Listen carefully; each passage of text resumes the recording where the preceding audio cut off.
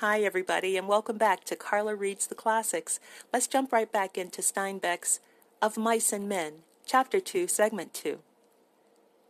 George laid down his cards thoughtfully, turned his piles of 3. He built 4 clubs on his ace pile. The sun square was on the floor now, and the flies whipped through it like sparks. A sound of jingling harness and the croak of heavy-laden axles sounded from outside. From the distance came a clear call. "Stable Buck! Oh, Stable Buck!" And then, where the hell is that goddamn nigger? George stared at his solitaire lay, and then he flounced the cards together and turned around to Lenny. Lenny was lying down on the bunk watching him. "Look, Lenny, this here ain't no setup. I'm scared. You're gonna have trouble with that Curly guy. I seen that kind before. He was kind of feeling you out. He figures he's got you scared and he's gonna take a sock at you the first chance he gets." Lenny's eyes were frightened. "I don't want no trouble," he said plaintively. "Don't let him sock me, George." George got up and went over to Lenny's bunk and sat down on it. "I hate that kind of bastard," he said. "I seen plenty of 'em. Like the old guy says, Curly don't take no chances. He always wins." He thought for a moment. "If he tangles with you, Lenny, we're going to get the can. Don't make no mistake about that. He's the boss's son." "Look, Lenny, you try to keep away from him, will you? Don't never speak to him. If he comes in here, you move clear to the other side of the room. Will you do that, Lenny?" "I don't want no trouble," Lenny mourned. "I never done nothing to him." "Well, that won't do you no good if Curly wants to plug himself up for a fighter. Just don't have nothing to do with him. Will you remember?"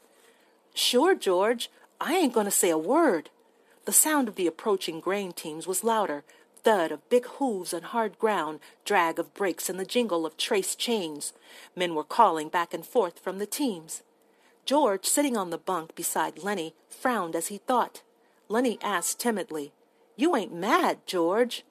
"I ain't mad at you. I'm mad at this here Curly bastard.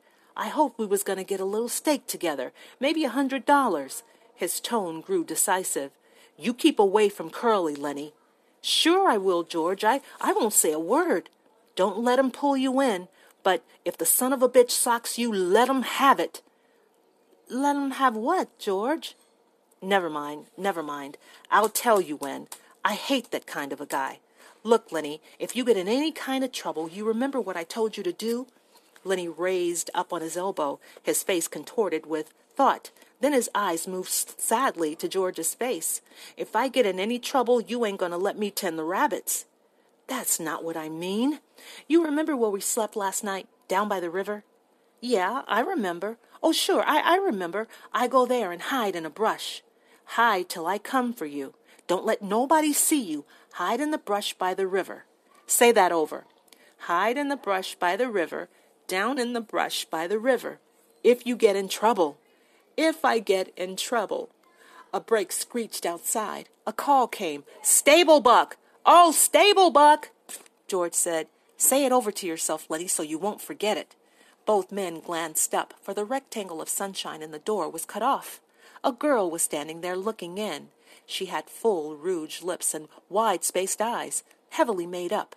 Her fingernails were red. Her hair hung in little rolled clusters like sausages. She wore a cotton house dress and red mules, on the insteps of which were little bouquets of red ostrich feathers. "I'm looking for Curly," she said. Her voice had a nasal, brittle quality. George looked away from her and then back. "He was in here a minute ago, but he went." "Oh." She put her hands behind her back and leaned against the door frame so that her body was thrown forward. "You're the new fellas that just come, ain't you?" "Yeah." Lenny's eyes moved down over her body, and though she did not seem to be looking at Lenny, she bridled a little. She looked at her fingernails. "Sometimes Curly's in here," she explained. George said brusquely, "Well, he ain't now." "If he ain't, I guess I better look someplace else," she said playfully. Lenny watched her, fascinated. George said, "If I see him, I'll pass the word you was looking for him." She smiled archly and twitched her body. "Nobody can't blame a person for looking," she said. There were footsteps behind her, going by. She turned her head. "Hi, Slim," she said. Slim's voice came through the door. "Hi, good-looking." "I'm trying to find Curly, Slim." "Well, you ain't trying very hard. I seen him going in your house." She was suddenly apprehensive. "Bye, boys." She called into the bunkhouse, and she hurried away. George looked around at Lenny. Jesus, what a tramp, he said. So that's what Curly picks for a wife. She's purty, said Lenny defensively. Yeah, and she's sure hiding it. Curly's got his work ahead of him. Bet she'd clear out for $20. Lenny still stared at the doorway where she had been. Gosh, she was purty. He smiled admiringly. George looked quickly down at him, and then he took him by an ear and shook him. Listen to me, you crazy bastard, he said fiercely. Don't you even take a look at that bitch. I don't care what she says and what she does. I seen 'em poisoned before, but I never seen no piece of jailbait worse than her. You leave her be. Lenny tried to disengage his ear. I never done nothing, George. No, you never, but when she was standing in the doorway showing her legs, you wasn't looking the other way, neither. I never meant no harm, George. Honest, I never. Well, you keep away from her, 'cause she's a rat trap if I ever seen one. You let Curly take the rap. He let himself in for it. Glove full of Vaseline, George said disgustedly. And I bet he's eating raw eggs and writing to the patent medicine houses. Lenny cried out suddenly. I don't like this place, George. This ain't no good place. I want to get out of here. We got to keep it till we get a steak. We can't help it, Lenny. We'll get out just as soon as we can. I don't like it no better than you do. He went back to the table and set a new solitaire hand. No, I don't like it, he said. For 2 bits I'd shove out of here. If we can get just a few dollars in the poke, we'll shove off and go up the American River and pan gold. We can make maybe a couple $100 a day, a couple dollars a day there, and we might hit a pocket. Lenny leaned eagerly toward him. Let's go, George. Let's get out of here. It's mean here. We gotta stay, George said shortly. Shut up now. The guys will be coming in. From the washroom nearby came the sound of running water and rattling basins. George studied the cards. Maybe we ought to wash up, he said, but we ain't done nothing to get dirty. A tall man stood in the doorway. He held a crushed Stetson hat under his arm while he combed his long, black, damp hair straight back. Like the others, he wore blue jeans and a short denim jacket. When he had finished combing his hair, he moved into the room, and he moved with the majesty only achieved by royalty and master craftsmen. He was a jerk-line skinner, the prince of the ranch, capable of driving 10, 16, even 20 mules with a single line to the leaders. He was capable of killing a fly on a wheeler's butt with a bullwhip without touching the mule. There was a gravity in his manner and a quiet so profound that all talk stopped when he spoke. His authority was so great that his word was taken on any subject, be it politics or love. This was Slim, the jerk-line skinner. His hatchet face was ageless. He might have been 35 or 50. His ear heard more than was said to him, and his slow speech had overtones not of thought but of understanding beyond thought. His hands, large and lean, were as delicate in their action as those of a temple dancer. He smoothed out his crushed hat, creased it in the middle, and put it on. He looked kindly at the two in the bunkhouse. It's brighter'n a bitch outside, he said gently. Can't hardly see nothing in here. You the new guys? Just come, said George. Gonna buck barley? That's what the boss says. Slim sat down on a box across the table from George. He studied the solitaire hand that was upside down to him. Hope you get on my team, he said. His voice was very gentle. I got a pair of punks on my team that don't know a barley bag from a blue ball. You guys ever bucked any barley? Hell yes, said George. I ain't nothing to scream about, but that big bastard there can pull up more grain alone than most pears can. Lenny, who had been following the conversation back and forth with his eyes, smiled complacently at the compliment. Slim looked approvingly at George for having given the compliment. He leaned over the table and snapped the corner of a loose card. You guys travel around together? His tone was friendly. It invited confidence without demanding it. Sure, said George. We kind of look after each other. He indicated Lenny with his thumb. He ain't bright. Hell of a good worker, though. Hell of a nice fella, but he ain't bright. I've known him for a long time. Slim looked thoroughly at George, looked through George and beyond him. Ain't many guys travel around together, he mused. I don't know why. Maybe everybody in the whole damn world is scared of each other. It's a lot nicer to go around with a guy you know, said George. A powerful, big-stomached man came into the bunkhouse. His head still dripped from water dripped water from the scrubbing and dousing. "Hi, Slim," he said, and then stopped and stared at George and Lenny. "These guys just come," said Slim, by way of introduction. "Glad to meet you," the big man said. "My name's Carlson. I'm George Milton, this here Lenny Small." "Glad to meet you," Carlson said again. "He ain't very small." He chuckled softly at his joke. "Ain't small at all," he repeated. "Meant to ask you, Slim, how's your bitch? I seen she wasn't under your wagon this morning." "She slaying her pups last night," said Slim. 9 of 'em. I drowned 4 of 'em right off. She couldn't feed that many. Got 5 left, huh?" "Yeah, 5. I kept the biggest. What kind of dogs you think they're gonna be?" "I don't know," said Slim. "Some kind of shepherds, I guess. That's the most kind I seen around here when she was in heat." Carlson went on. "Got 5 pups, huh? Gonna keep all of 'em?" "I don't know. Have to keep 'em a while so they can drink Lulu's milk." Carlson said thoughtfully, "Well, look-a-here, Slim. I've been thinking. That dog of Candy's is so damn old he can't hardly walk. Stinks like hell, too. Every time he comes into the bunkhouse, I can smell him for 2-3 days. Why don't you get Candy to shoot his old dog and give him one of the pups to raise up? I can smell that dog a mile away. Got no teeth, damn near blind, can't eat. Candy feeds him milk. He can't chew nothing else." George had been staring intently at Slim. Suddenly a triangle began to ring outside, slowly at first, and then faster and faster until the beat of it disappeared into one ringing sound. It stopped as suddenly as it had started. "There she goes," said Carlson. Outside there was a burst of voices as a group of men went by. Slim stood up slowly and with dignity. "You guys better come on while there's still something to eat. Won't be nothing left in a couple of minutes." Carlson stepped back to let Slim precede him, and then the 2 of them went out the door. Lenny was watching George excitedly. George rumpled his cards into a messy pile. "Yeah," said George. "I heard him, Lenny. I'll ask him." "A brown and white one," Lenny cried excitedly. "Come on, let's get dinner. I don't know whether he got a brown and white one." Lenny didn't move from his bunk.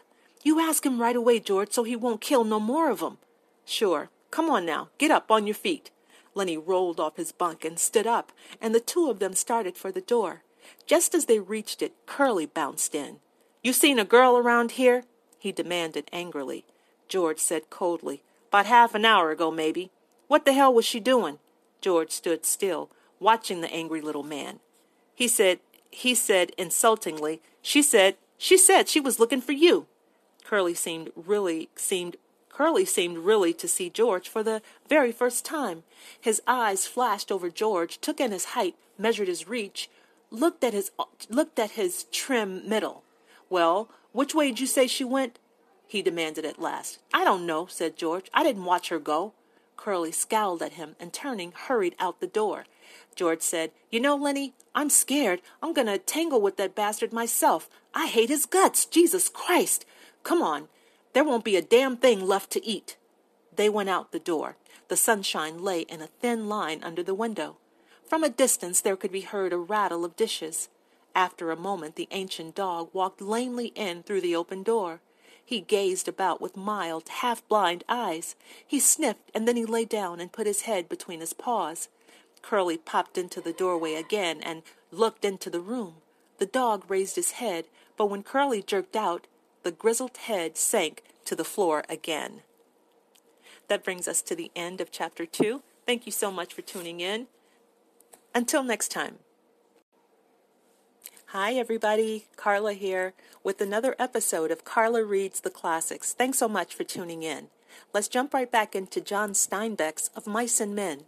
Chapter 2. The bunkhouse was a long, rectangular building. Inside the walls were whitewashed and the floor was unpainted. In 3 walls there were small square windows, and in the 4th a solid door with a wooden latch. Against the walls were 8 bunks, 5 of them made up with blankets and the other 3 showing their burlap ticking. Over each bunk there was nailed an apple box with the opening forward so that it made 2 shelves for the personal belongings of the occupant of the bunk. And these shelves were loaded with little articles, soap and talcum powder, razors, and those Western magazines ranchmen love to read and scoff at and secretly believe. And there were medicines on the shelves and little vials, combs, and from nails on the box sides, a few neckties. Near one wall there was a black cast-iron stove, its stovepipe going straight up through the ceiling. In the middle of the room stood a big square table littered with playing cards, and around it were grouped boxes for the players to sit on. At about 10 o'clock in the morning, the sun threw a bright dust-laden bar through one of the side windows, and in and out of the beam flies shot like rushing stars. The wooden latch raised, the door opened, and a tall, stoop-shouldered old man came in. He was dressed in blue jeans, and he carried a big push-broom in his left hand. Behind him came George, and behind George, Lenny. "The boss was expecting you last night," the old man said. "He was sore as hell when you wasn't here to go out this morning." He pointed with his right arm, and out of the sleeve came a round stick-like wrist, but no hand. "You can have them 2 beds there," he said, indicating 2 bunks near the stove. George stepped over and threw his blankets down on the burlap sack of straw that was a mattress. He looked into his box shelf and then picked up a small yellow can from it. "Say, what the hell's this?" "I don't know," said the old man. "Says positively kills lice, roaches, and other scourges. What the hell kind of bed you giving us anyways? We don't want no pants rabbits." The old swamper shifted his broom and held it between his elbow and his side while he held out his hand for the can. He studied the label carefully. "Tell you what," he said finally, "last guy that had this bed was a blacksmith. Hell of a nice fella, and as clean a guy as you would want to meet. Used to wash his hands even after he ate." "Then how come he got graybacks?" George was working up a slow anger. Lenny put his bindle on the neighboring bunk and sat down. He watched George with open mouth. "Tell you what," said the old swamper, "this here blacksmith, name of Whitey, was the kind of guy that would put that stuff around even if there wasn't no bugs, just to make sure, see? Tell you what he used to do. At meals, he'd peel his boiled potatoes and he'd take out every little spot, no matter what kind, before he'd eat it. And if there was a red splotch on an egg, he'd scrape it off. Finally quit about the food. That's the kind of guy he was. Clean. Used to dress up Sundays even when he wasn't going no place. Put on a necktie even, and then sit in the bunkhouse."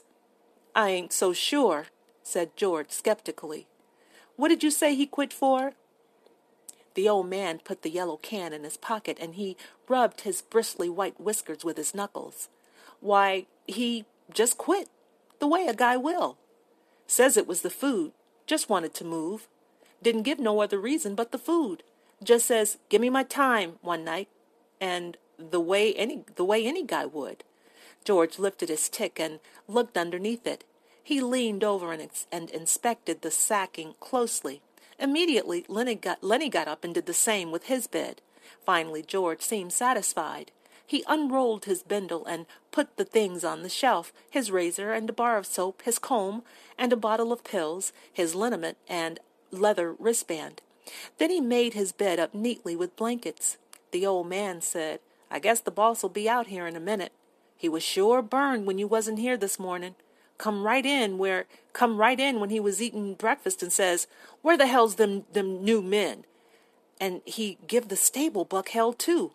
George patted a wrinkle out of his bed and sat down. "Give the stable buck hell?" he asked. "Sure. You see, the stable buck's a nigger." "Nigger, huh?" "Yeah, nice fella, too. He got a crooked back where a horse kicked him. The boss gives him hell when he's mad. But the stable buck don't give a damn about that. He reads a lot. Got books in his room." "What kind of guy is the boss?" George asked. "Well, he's a pretty nice fella. Gets pretty mad sometimes, but he's pretty nice. Tell you what, know what he done Christmas? Brang a gallon of whiskey right in here and says, 'Drink hearty, boys. Christmas comes but once a year.' The hell he did. Whole gallon? Yes, sir. Jesus, we had fun. They let the nigger come in that night. Little Skinner name of Smitty took after the nigger. Done pretty good, too. The guys wouldn't let him use his feet, so the nigger got him. If he could have used his feet, Smitty says he would have killed the nigger. The guy said on account of the nigger's got a crooked back, Smitty can't use his feet." He paused in relish of the memory. "After that, the guys went into Soledad and raised hell. I didn't go in there. I ain't got the poop no more." Lenny was just finishing making his bed. The wooden latch raised again and the door opened. A little stocky man stood in the open doorway. He wore blue jean trousers, a flannel shirt, a black unbuttoned vest, and a black coat. His thumbs were stuck in his belt, on each side of a square steel buckle. On his head was a soiled brown Stetson hat, and he wore high-heeled boots and spurs to prove he was not a laboring man. The old swamper looked quickly at him, and then shuffled to the door, rubbing his whiskers with his knuckles as he went. "Them guys just come," he said, and shuffled past the boss and out the door. The boss stepped into the room with a short, quick step of a fat-legged man. "I wrote Murray and Reedy I wanted 2 men this morning. You got your work slips?" George reached into his pocket and produced the slips and handed them to the boss. "It wasn't Murray and Reddy's fault. Says right here on the slip that you was to be here for work this morning." George looked down at his feet. "Bus driver give us a bum steer," he said. "We had to walk 10 miles. Says we was here when we wasn't. We couldn't get no rides in this morning." The boss squinted his eyes. "Well, I had to send out the grain team short 2 buckers. Won't do any good to go out now till after dinner." He pulled his time book out of his pocket and opened it where a pencil was stuck between the leaves. George scowled meaningfully at Lenny, and Lenny nodded to show that he understood. The boss licked his pencil. "What's your name?" "George Milton." "And what's yours?" George said, "His name's Lenny Small." The names were entered in the book. "Let's see. This is the 20th, noon the 20th. He closed the book. "Where you boys been working?" "Up around Weed," said George. "You too?" To Lenny. "Yeah, him too," said George. The boss pointed a playful finger at Lenny. "He ain't much of a talker, is he?" "No, he ain't, but he's sure a hell of a good worker. Strong as a bull." Lenny smiled to himself. "Strong as a bull," he repeated. George scowled at him, and Lenny dropped his head in shame at having forgotten. The boss said suddenly, "Listen, Small." Lenny raised his head. "What can you do?" In a panic, Lenny looked at George for help. "He can do anything you tell him," said George. "He's a good skinner. He can wrestle grain bags, drive a cultivator. He can do anything. Just give him a try." The boss turned on George. "Then why don't you let him answer? What are you trying to pull up? What are you trying to put over?" George broke in loudly. "Oh, I ain't saying he's bright. He ain't. But I say he's a goddamn good worker. He can put up a 400-pound bale." The boss deliberately put the little book in his pocket. He hooked his thumbs in his belt and squinted one eye, nearly closed. "Say, what you sellin'?" "Huh?" "I said, what stake you got in this guy? You taking his pay away from him?" "No, course I ain't. Why you think I'm selling him out?" "Well, I never seen one guy take so much trouble for another guy. I just like to know what your interest is." George said, "He's my cousin. I told his old lady I'd take care of him. He got kicked in the head by a horse when he was a kid. He's all right, just ain't bright, but he can do anything you tell him." The boss turned halfway. "Well, God knows he don't need no brains to buck barley bags. But don't you try putting nothing over, Milton. I got my eye on you." "Why'd you quit in Weed?" "Job was done," said George promptly. "What kind of job?" "We was digging a cesspool." "All right. But don't try to put nothing over, 'cause you can't get away with nothing. I seen wise guys before. Go on out with the grain teams after dinner. They're picking up barley at the threshing machine. Go out with Slim's team."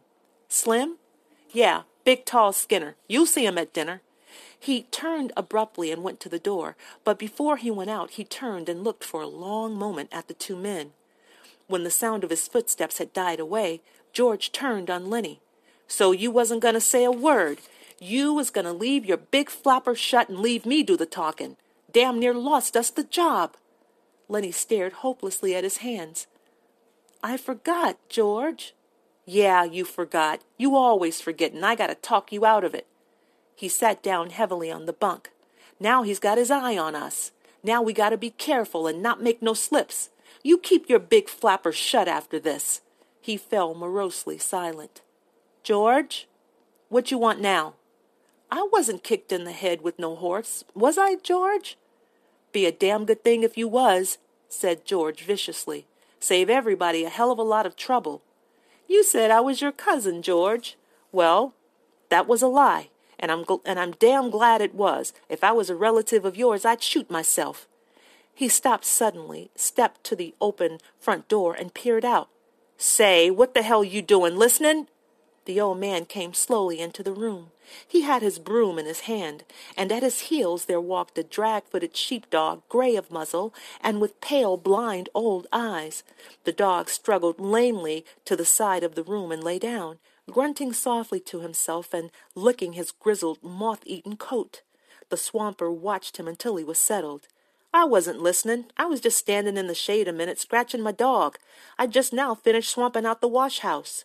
"You was poking your big ears into our business," George said. "I don't like nobody to get nosy." The old man looked uneasily from George to Lenny, and then back. "I just come there," he said. "I didn't hear nothing you guys was saying. I ain't interested in nothing you was saying. A guy on the ranch don't never listen, nor don't he ask no questions." "Damn right he don't," said George, slightly mollified. "Not if he wants to stay working long." But he was reassured by the swamper's defense. "Come on in and sit down a minute," he said. "That's a hell of an old dog." "Yeah, I had him ever since he was a pup. God, he was a good sheepdog when he was younger." He stood his broom against the wall, and he rubbed his white bristled cheek with his knuckles. "How'd you like the boss?" he asked. "Pretty good. Seemed all right." "He's a nice fella," the swamper agreed. "You gotta just take him right."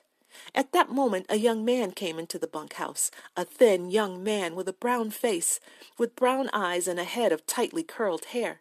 He wore a work glove on his left hand, and, like the boss, he wore high-heeled boots. "Seen my old man?" he asked. The swamper said, "He was just here a minute ago, Curly. Went over to the cookhouse, I think." "I'll try to catch him," said Curly. His eyes passed over the new men, and he stopped. He glanced coldly at George and then at Lenny. His arms gradually bent at the elbows and his hands closed into fists. He stiffened and went into a slight crouch. His glance was at once calculating and pugnacious. Lenny squirmed under the look, and he shifted his feet nervously. Curly stepped gingerly close to him. "You the new guys the old man was waiting for?" "We just come in," said George. "Let the big guy talk." Lenny twisted with embarrassment. George said, "S'pose he don't want to talk."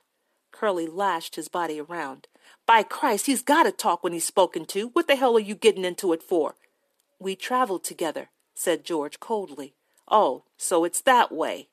George was tense and motionless. "Yeah, it's that way." Lenny was looking helplessly to George for instruction.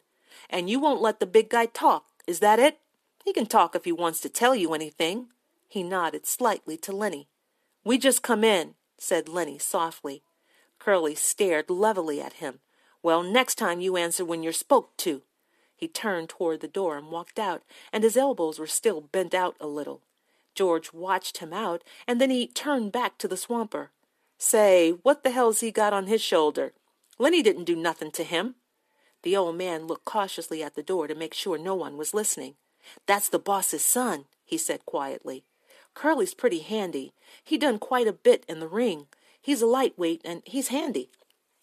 "Well, let him be handy," said George. "He don't have to take after Lenny. Lenny didn't do nothing to him. What's he got against Lenny?" The swamper considered. "Well, tell you what, Curly's like a lot of little guys. He hates big guys. He's all the time picking scraps with big guys. Kind of like he's mad at 'em, and because he ain't a big guy. You seen little guys like that, ain't you? Always scrappy." "Sure," said George. "I seen plenty tough little guys. But this Curly better not make no mistakes about Lenny. Lenny ain't handy, but this Curly punk is going to get hurt if he messes around with Lenny." "Well, Curly's pretty handy," the swamper said skeptically. "Never did seem right to me. Suppose Curly jumps a big guy and licks him. Everybody says what a game guy Curly is. And suppose he does the same thing and gets licked. Then everybody says the big guy ought to pick somebody his own size, and maybe they gang up on the big guy. Never did seem right to me. Seems like Curly ain't giving nobody a chance." George was watching the door. He said ominously, "Well, he better watch out for Lenny. Lenny ain't no fighter, but Lenny's strong and quick, and Lenny don't know no rules." He walked to the square table and sat down on one of the boxes. He gathered some of the cards together and shuffled them. The old man sat down on another box. "Don't tell Curly I said none of this. He'd slough me. He just don't give a damn. won't ever get canned because the boss is his old man. George cut the cards and began turning them over, looking at each one and throwing it down on a pile. He said, "This Curly sounds like a son of a bitch to me. I don't like mean little guys." "Seems to me like he's worse lately," said the swamper. "He got married a couple of weeks ago. Wife lives over on the boss's house. Seems like Curlier's cockier than ever since he got married." George grunted. "Maybe he's showing off for his wife." The swamper warmed to his gossip. "You seen that glove on his left hand?" "Yeah, I seen it." "Well, that glove's full of Vaseline." "Vaseline? What the hell for?" "Well, I tell you what, Curly says he's keeping that hand soft for his wife." George studied the cards absorbedly. "That's a dirty thing to tell around," he said. The old man was reassured. He had drawn a derogatory statement from George. He felt safe now, and he spoke more confidently. "Wait till you see Curly's wife." George cut the cards again and put out a solitaire lay, slowly and deliberately. "Purty?" he asked casually. "Yeah, purty, but—" George studied his cards. "But what?" "Well, she got the eye." "Yeah? Married 2 weeks and got the eye? Maybe that's why Curly's pants is full of ants. I seen her give Slim the eye. Slim's a jerk-line skinner. Hell of a nice fella. Slim don't need to wear no high-heeled boots on a grain team. I seen her give Slim the eye. Curly never seen it, and I seen her give Carlson the eye." George pretended a lack of interest. "Looked like we was going to have fun." The swamper stood up from his box. "Know what I think?" George did not answer. "Well, I think Curly married a tart." "He ain't the first," said George. "There's plenty done that." The old man moved toward the door, and his ancient dog lifted his head and peered about, and then painfully got to his feet to follow. "I gotta be setting out the wash basins for the guys. The teams will be in before long. You guys gonna buck barley?" "Yeah." "You won't tell Curly nothing I said?" "Hell no." "Well, you look her over, mister. You see if she ain't a tart." He stepped out the door into the brilliant sunshine. That'll do it for Chapter 2, Segment 1 of John Steinbeck's Of Mice and Men. Please stay tuned for Segment 2.